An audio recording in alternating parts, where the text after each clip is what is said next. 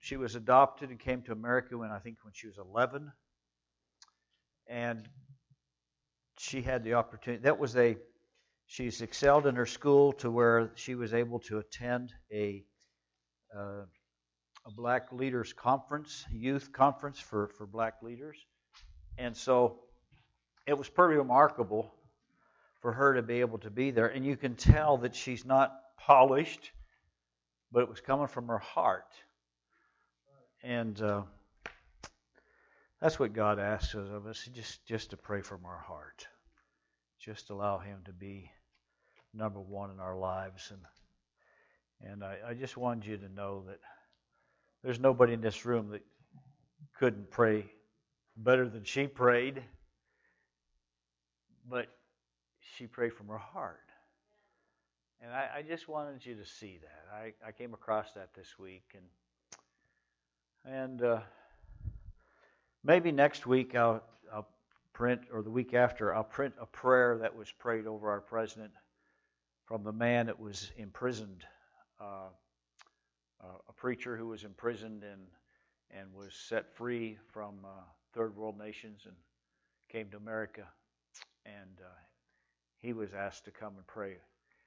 And I got a chance to read that prayer last night. It was probably, 10 o'clock. And it's a pretty profound prayer. And we need to be praying for our president and whoever our president is. God says to pray for leaders. Pray for your school boards. Pray for your folks in the township. We are facing a tremendous need in America for people to pray and to seek the face of God. Amen? If you have your Bibles, turn with me to Revelation chapter 19 this morning. This is a wonderful celebration of the marriage supper of the Lamb. And Revelation 19 has actually two meals in it. One we want to be a part of, and one we don't want to be a part of. After this, I heard that sound like the roar of a great multitude in heaven shouting, Hallelujah! Say it with me. Hallelujah! Say it again. Hallelujah! Strange to find that word in the Bible. You won't find it anywhere except right here. It happens about 4 times as we go ahead and read here. Hallelujah! Salvation, glory, and power belong to our God, for true and just are His judgments. He has condemned the great prostitute who corrupted the earth by her adulteries. He has avenged on her the blood of His saints. And again they shouted, Hallelujah! Say it with me. Hallelujah! The smoke from her goes up forever and ever. The 24 elders and the living 4 creatures fell down and worshiped God, who was seated on the throne, and they cried, Amen, Hallelujah. Say it with me. 1, 2, 3. Hallelujah. Then a voice from the throne saying, Praise our God, all you His servants, you who fear Him, both small and great. Then I heard what sounded like a great multitude, like the roar of a rushing water, like the loud peals of thunder shouting, Hallelujah. For our Lord God Almighty reigns. Let us rejoice and be glad and give Him glory. For the wedding of the Lamb has come, and His bride has made herself ready. Fine linen, bright and clean, was given to her to wear.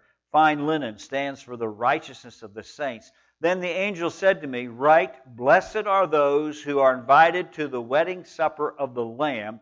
And he added, These are the true words of God. At this I fell at His feet to worship Him. But He said to me, Do not do it. I am a fellow servant with you and with your brothers who hold to the testimony of Jesus. Worship God, for the testimony of Jesus is the spirit of prophecy. What an exciting portion of the last day's message. And this is a time of celebration. A time of celebration. In verse 5 it says the word servant. What is a servant? A servant is someone who is involved in doing exactly what he's told to do. He follows instructions. Often The service involves, it is voluntary. It doesn't have to be a paid position or a bondage. It could be a voluntary place of service where you offer obedience, devotion, loyalty to one another, loyalty to the effort that you're working. And the word is used also in metaphoric signs of servants of Christ, a servant of God, and also a servant of sin, a servant of corruption, a servant of evil. And so you see the concept is to surrender your thoughts and minds to be a servant. In chapter 19 and verse 5 it says, "Then a voice came from heaven's throne, praise our God and all you servants who fear Him, both small and great."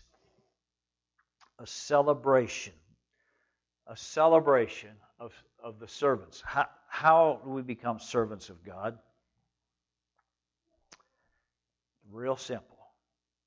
We realize that we're sinners. And we say, "Lord Jesus, forgive me for the sins I've committed. Lord Jesus, come into my heart. I want to live for you." We immediately become servants of the Lord. Now, asking Jesus into our heart is just the beginning step. Then there comes the area of obedience, where we begin to read the Word on a daily basis, take in spiritual food into our soul to strengthen us up so that we can live for God and say no to sin and continue to say yes to the Lord Jesus Christ. And so it's that being a servant of the Lord is a will to serve Him, being loyal to the Word of God, being loyal to the principles of God, being loyal to the things that God. It reads, "Let us rejoice and be glad and give Him glory." It is the promise of restored intimacy with God, His purpose in developing His people. The Holy Spirit restoration in the bride. Throughout the Old Testament, you'll find that Israel is called God's bride. In the New Testament, that the church is God's bride. You'll notice in verse 8 it says, "Fine linen," of being justified by faith in Jesus Christ. In the marriage supper of the Lamb is the fellowship of eternal blessedness, foreshadowed by the Lord's Supper, rather than a literal meal. And so it is the concept of the marriage supper of the Lamb is this fellowship that we have with God and one another. And it says that the saints of God will come together.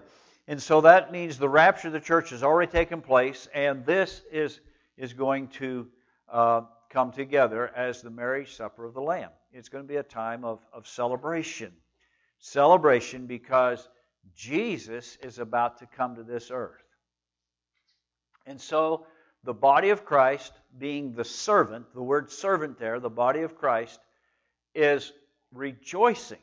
That's why you find the phrase hallelujah 4 times in like 8 or 9 verses. Why is that so important? Always remember this. When God's Word repeats a phrase or repeats a word throughout a portion of Scripture, it's because there's something there you need to be listening to. It's something there that you need to comprehend and understand, that there is a celebration day coming. And for the saints of God, they're going to be singing hallelujah. Hallelujah. Give God the glory. Give Him the praise. I have accomplished this. I have escaped hell. I have escaped the sins of this world. And I'm righteous because of God's righteousness. And I am in fine linen. I worked my way through Bible college, and one of my jobs was for probably 2 years, I worked in a tuxedo shop. And part of that was the fact that we had linen tuxedos, and we had washers and dryers in presses. And they said, once you get all the work done, you can do your own laundry if you like. There was nobody in Bible school that had their pants or their shirts pressed better than mine. And I learned all of that, and I, understand linen. And when it says white linen, it's not going to be a flimsy sheet. It's going to be good quality cotton linen that's going to just be superb. And the concept is that it's pure, it's right before God. The marriage supper of the Lamb is going to be an absolute, awesome celebration. So how can we get there? We get there by saying, Lord Jesus, come into my heart. Lord Jesus, help me to read your word. Lord Jesus, I want to be a part of what you're doing.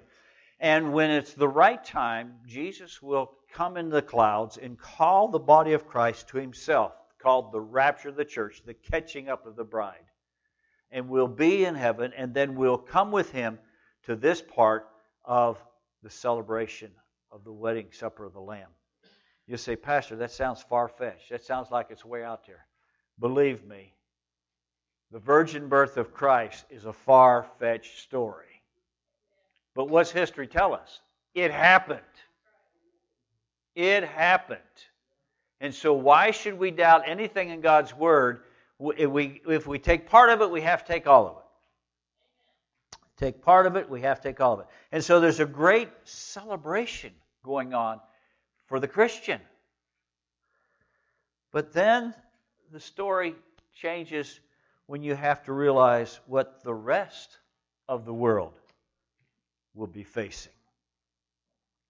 The rider on the white horse. I saw heaven standing open, and there before me was a white horse, whose rider is called Faithful and True. The rider on a white horse is Jesus. With justice he judges and makes war. His eyes are like blazing fire, and on his head are many crowns. He has a name written on him, and no one knows but he himself. He is dressed in a robe dipped in blood, and his name is the Word of God. The armies of heaven were following him, riding on white horses, and dressed in fine linen, white and clean. Out of his mouth comes a sharp sword, and with which to strike down the nations. He will rule them with an iron scepter. He treads the winepress of the fury of the wrath of God Almighty. On his robe and on his thigh he has his name written, King of Kings and Lord of Lords. Say it with me. King of Kings and Lord of Lords. And I saw an angel standing in the sun, who cried in a loud voice to all the birds flying in the mid-air, Come, gather together for the great supper of God. What supper? The great supper of God. Folks, this is getting pretty gross right now, okay? If you have a weak stomach, you might just want to put your fingers in your ears on this. So that you may eat the flesh of kings, generals, and mighty men, of horses and of their riders, and the flesh of all peoples, free and slave, small and great. Then I saw the beast and the kings of the earth and their armies gathered together to make war against the rider on the horse and his army. But the beast was captured, and with him the false prophets who had performed the miraculous signs on his behalf. And these signs he had deluged those who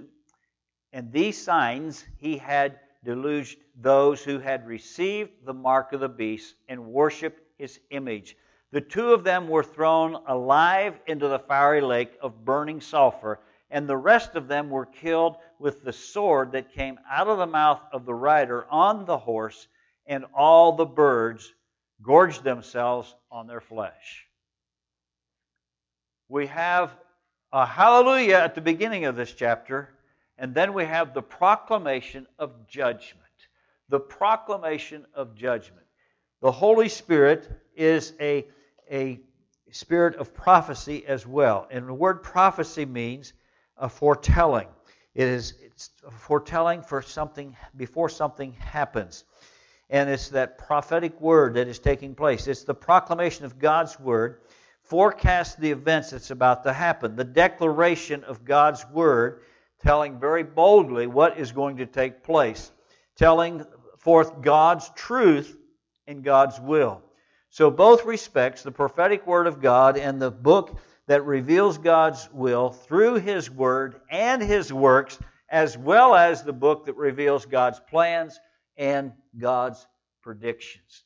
It is a fantastic concept to realize what the Old Testament revealed Christ and how the New Testament is inspired by the Holy Spirit as well for the same prophetic purpose, and that is to reveal Christ. The Old Testament was given to us to reveal Christ. The New Testament is given to us to reveal Christ. We need to understand that Christ came to this earth, lived a spotless life, died for our sins, and went to heaven, and we can live for Him on a daily basis. John's temptation to worship the angel repeats an emphasis that is idolatry worship, and the church must not worship the messenger, it must worship the message. Otherwise, when you worship the messenger, you're into idolatry. True prophecy is God's Word speaking directly to us.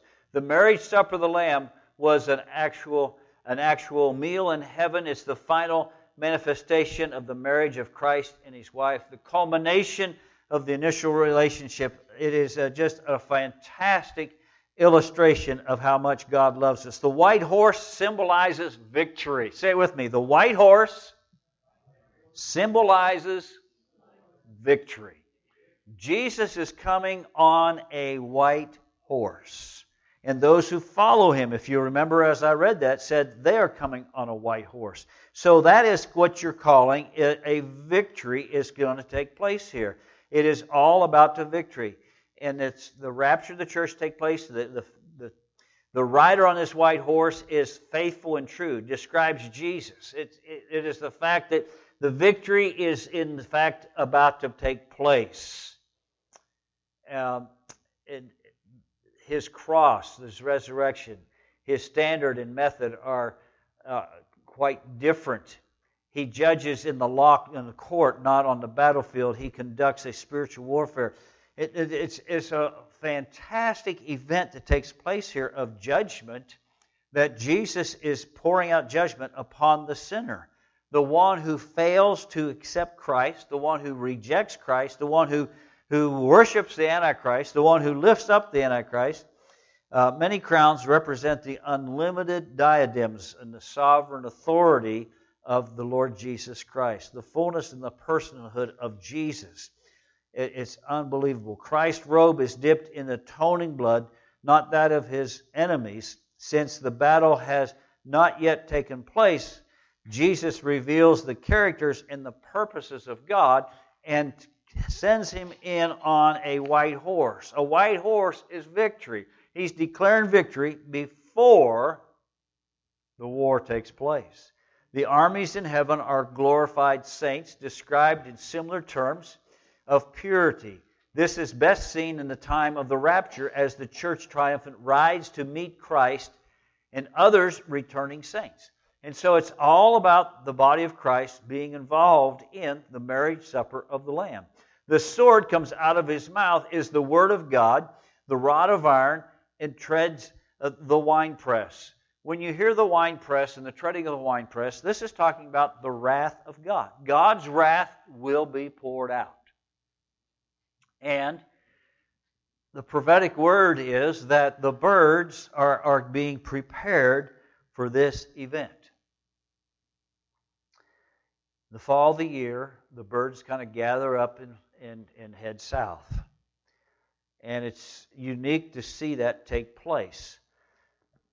You're going to see a tremendous amount of birds in the sky when this marriage supper of the Lamb takes place. And then it goes on to this war that takes place, the Battle of Armageddon. And the wrath of God is poured out. Christ's return to earth is seen as literal, and it's going to take place. The victory is announced before the battle. Something to be learned here. You say, well, Pastor, that's in the future. That's down the road. I want you to comprehend something.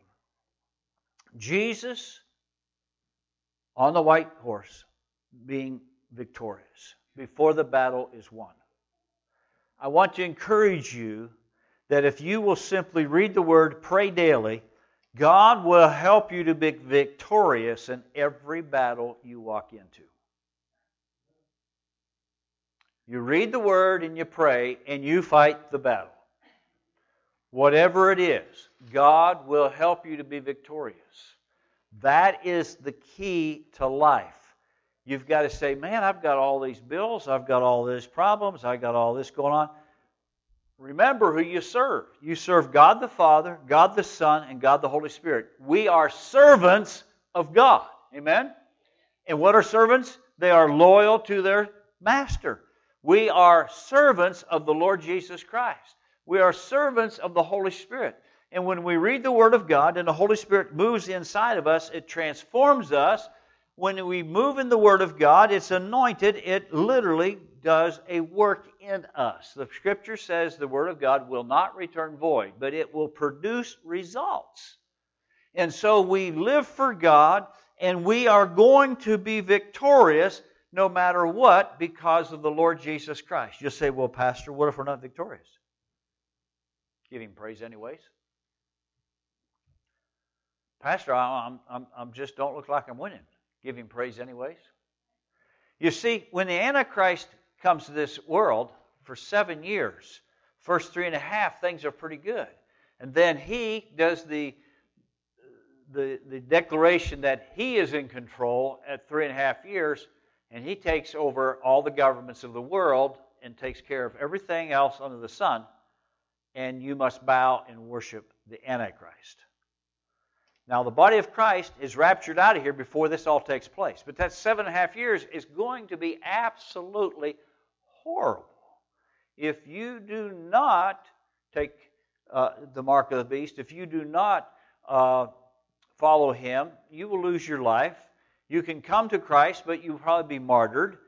It's going to be a very, very difficult time. So all the more reason for us to get our hearts right with God, stay right with God, and to know that we're going to win.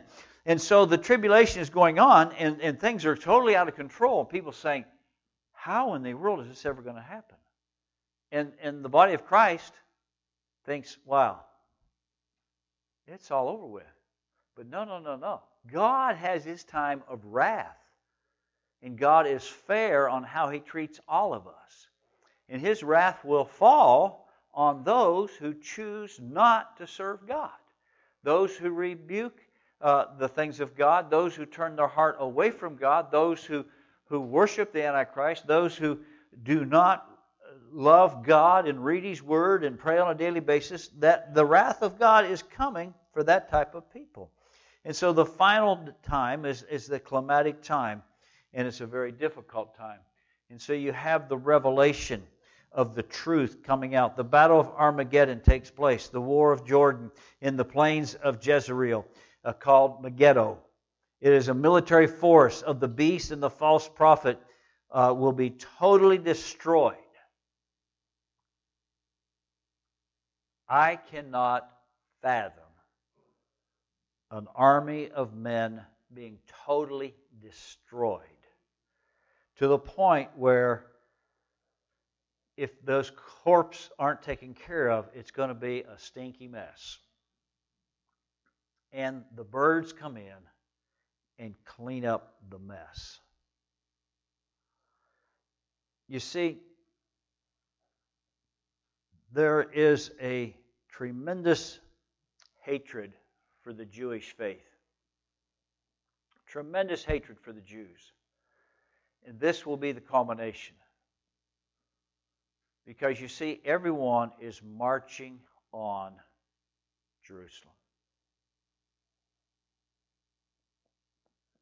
Some of us are wondering, what in the world is going on in Syria? I have to tell you, the Lord Jesus Christ is coming back. I have to tell you, certain things have to come into play for that to happen. Part of that is for Turkey to be overran by Magog, which is Russia. So, is it horrible what's going on over there? Yes. But guess what? You're just hearing about it. It's been going on for centuries. Genocide. One group of people destroying another group of people. And so, yes, it's ugly, but it may be that this has to take place in order for the total fulfillment of the book of Revelation and all of this coming together. But there is such an anti-Semitic level going on in our world today that you continue to see how that all the nations of the world will come against Israel. It's mind-boggling to think that that would ever be, but it is happening. It's happening even now. Why is it that all the governments are in uproar in the world? I believe it's setting the stage for the Antichrist to come. So everybody will say, yes, we need one world government. Yes, we need a one world leader. That's how the Antichrist will be able to take over so easily. But we are to pray and to seek the face of God, live a separated life from the world, and get as many people to a salvation experience as possible. You see, the beast is a man. It's not a computer. It's not a government system. It is a man. And that beast and his cohort will be thrown into the lake of fire, annihilated. There's an old evangelist who passed away, I think probably 10, 15 years ago. He said these words, and you got to really think about them before they connect. In our well-intended identification with the world, okay? In our well-intention of identifying with the world, we are trying to identify with the world. That's who we are. Intentional in doing that. In our well-intentional identification with the world, we do not mold it. We do not mold it. Meaning the world. It molds us. We are not to be isolated. We're not to be isolated, but we're to be insulated. Moving in the midst of evil, but untouched by it. We're not to be isolated, but we're to be insulated. Moving in the midst of evil, but untouched by it. That is the power of the Holy Spirit. That is what these young people are doing, going to school every day. That's what you're doing when you go to work every day. That's what you're doing when you go to the marketplace every day. You are an influence in the world that you're living in, and you cannot be isolated from the world, but you've got to be insulated to where the penetration of Satan's power and the demonic of the world is not touching your heart. And you can't do that in your own power, in your own strength. It takes the power of God working in you. It takes the power of the Holy Spirit to put that insulation around you. I have a water, and I don't know if there's any truth to the matter or not, but they have insulated blankets that they put water tanks. Quote unquote, it's supposed to give it a little bit better energy efficient. Well, I drank the Kool-Aid and I bought the cover and I got it on there. It insulates it more. We are to take the cover of God's Word and cover our spirit, cover our bodies, cover our families as an insulation, as we are insulated and that we cannot feel the cold or the impact of Satan coming against us. We must be insulated in the presence of Almighty God. And He will, in the Word, pray and seek His face and allow Him to be the God of the universe that He is, but also the personal God that He is for us. The revelation of God. Communion here in a moment, and communion is open to anyone that accepts Christ as their Lord and Savior. Anyone who says, yes, Jesus is my Lord, I love Him, you're more than welcome to take communion. We'll take the bread and we'll take the cup and we'll hold them, and then we'll pray over them and we'll take them together at one time. But the key is to have your heart right with God. It's not important to go through the ritual of communion. What's important is to have your heart right with God and then follow Him in obedience to remember the death, burial, and the resurrection of the Lord Jesus Christ. But it's so important that we say, Lord Jesus, come into my heart. Lord Jesus, forgive me my sins. Lord, I want to live for you all the days of my life. That declaration is vitally important to take and to say and to share and live before you take communion. And once you've prayed that prayer, Lord, forgive me, you are in the family of God. You're adopted in the family of God. Your sins are forgiven, and you're going to make heaven because you've asked Jesus to forgive you. Does that mean you're perfect from that day forward? No, it means you're forgiven. Hallelujah. Hallelujah. And we continue to process that spirit of forgiveness. We continue to say, Lord, forgive me. Lord, help me to live better. Help me to do your will in a better way. God loves you today, and He cares for you. And He wants to empower you with grace. He wants to empower you with mercy, that you in turn can take the grace of God and pass it off to someone else. Let's pray. Father God, thank you for this day. And Lord Jesus, you died on Calvary's cross that we could have a personal relationship with you. And Lord, your word is very pungent this morning that if we're not right with God, we may have to go through some horrible things and spend eternity in hell. And Lord, you know the heart of everyone here today. And Lord, my desire is for everyone here to have Jesus number one in their life. And that they could have communion and remember the death, burial, and the resurrection of the Lord Jesus Christ. It's just a broken cracker. It's just grape juice. But Lord, we take time to recognize your broken body. We take time to recognize it was your blood that paid the price for our sins. No one looking around, and I will not embarrass you, but you'd raise a hand and say, I need to pray that prayer today. I need to ask Jesus, forgive me. You raise a hand and put it back down.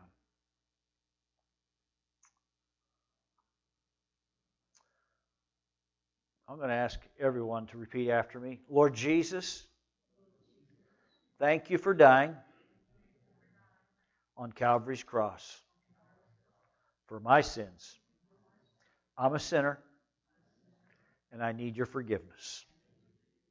I confess my sins to you, and I believe that you've come into my heart. Now help me to live for you all the days of my life.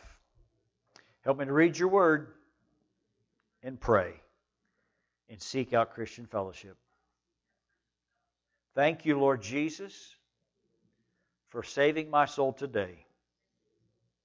In Jesus' name, amen. If you prayed that prayer a minute in your heart, communion is available to you. The ushers are going to come and serve you.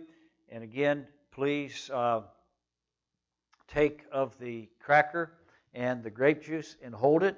And when you do, we'll pray over the broken cracker first, and then we'll pray over the juice.